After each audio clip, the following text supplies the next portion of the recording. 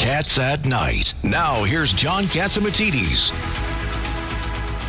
Welcome back to the John Catsimatidis Cats at Night show. In studio, we have Craig Eaton, Ed Cox, Judge Weinberg, John Catsimatidis, and myself, Lydia Serrani. On the line with us right now, we have Andrew McCarthy. He's a columnist for the National Review. He also served as an assistant U.S. attorney for the Southern District of New York. Welcome back to Cats at Night, Andy McCarthy. Nice Andy, to be with you. It's Richard Weinberg. You had this great column. It's called This Week in the Trump Investigations. Could you tell the listeners about it? Well, I just think we're in an unfortunate stage where we already have a proliferation of Trump investigations, and there are apt to be more. In fact, I had written something over the weekend that said the Trump investigations mount, that counted that there were 7 serious ones, and by the time I was ready to recap what was going on and a few I hadn't discussed over the weekend, there was an 8th. And now we have a special counsel.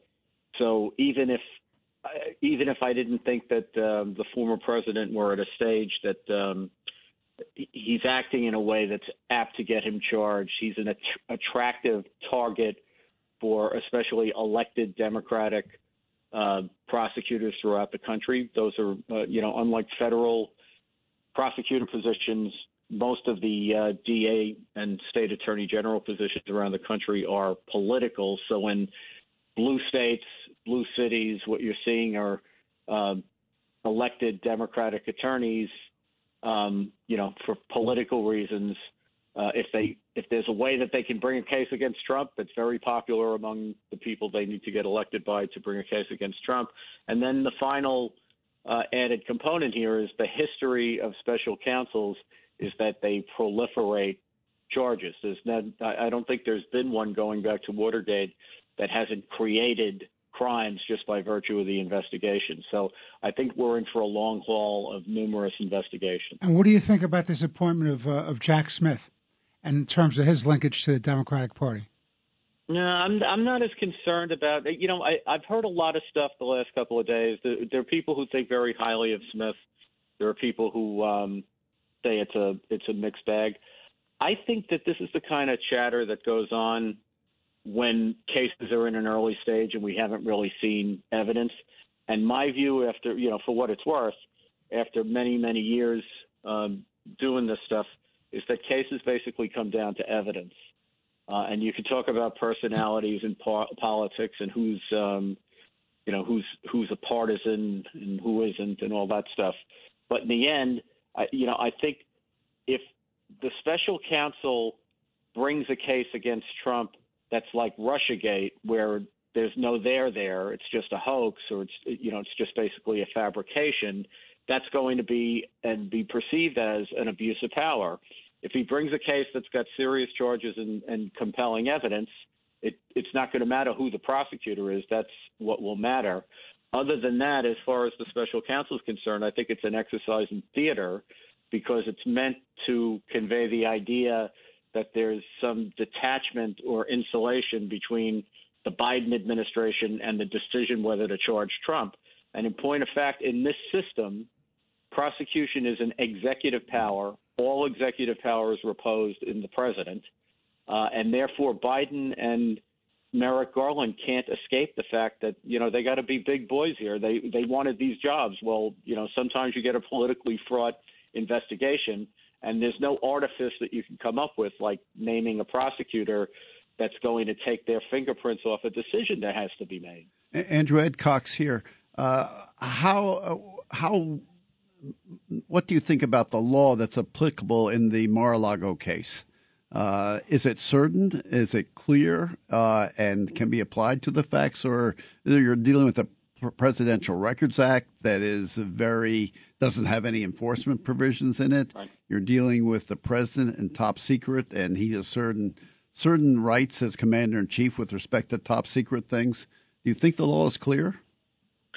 Ed, I think that if it was only presidential records and we weren't dealing with any classified information, then this would be a very murky situation because, as you point out, there are no enforcement provisions in the Presidential Records Act. Now, the Justice Department has a theory that another statute does the trick for them, but I don't think there would be a case or thought of bringing a case if that was all that were at stake. I think the two things that are serious here are the classified information, which actually under the Espionage Act, it doesn't have to be classified. The fact that it's classified is evidence that it is what the espionage is directed at, which is national defense information. There are, I think there's, provisions that are applicable to people who get access to classified information because they have privileged positions in the government and then mishandle it. As far as Trump is concerned with respect to that, I think his best defense is that they didn't prosecute Hillary Clinton for similar behavior. But that's not really a legal defense. It's kind of an equitable defense. And the bigger problem I think he has in terms of just a bread and butter crime is misleading the grand jury. I mean, what they're going to argue is that when he brought the FBI and the Justice Department to Mar-a-Lago on June 3rd and presented them in response to a grand jury subpoena with a package that they represented was all of the classified documents that they still had down there after a thorough search, and the prosecutors and FBI agents had them do an affirmation, which was they understood was supposed to be presented to the grand jury, where they represented that they had done a thorough search and this was everything. And then it turns out that they have over 100 more, and there's some evidence that they knew. But whose affirmation was that? Was that Trump's or was that the lawyers? It's the agents for Trump. So there's two lawyers. One of them is his custodian of documents, and the other one is someone who was acting as a lawyer, but they're both But lawyers. Don't you have to show knowledge that Trump knew that wasn't correct? Yeah, I don't think they're going to have difficulty with that.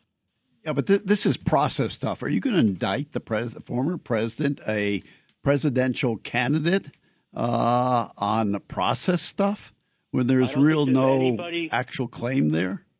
No, there certainly is an actual claim, but I think the danger for them is that anybody in America, you, me, any of us in this discussion, would be prosecuted for lying to a grand jury.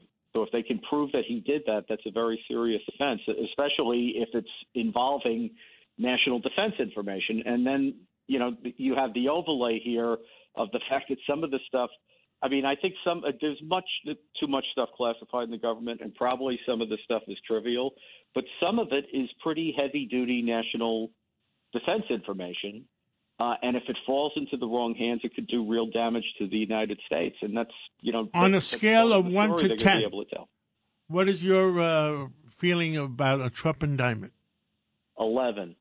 That is, he's going to be indicted. You agree with Bill Barr that he will be indicted? Yeah, I think it's just a matter for the Democrats. It's when, not if, and it's when it serves their political needs for 2024.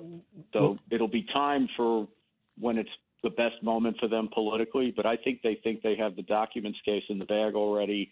And what they're trying to do, I hope they don't try to do this because I don't see a case there, but what they're really trying to do is make a case on him on January 6th. I think the Justice Department's already decided he was not complicit, or at least there's no actionable case on him for the violence of January 6th. The theory that they're trying to pursue there is that the legal theory that he was pushing, that Pence had the authority to not count electoral votes, was so frivolous that it somewhere along the line crossed into fraud.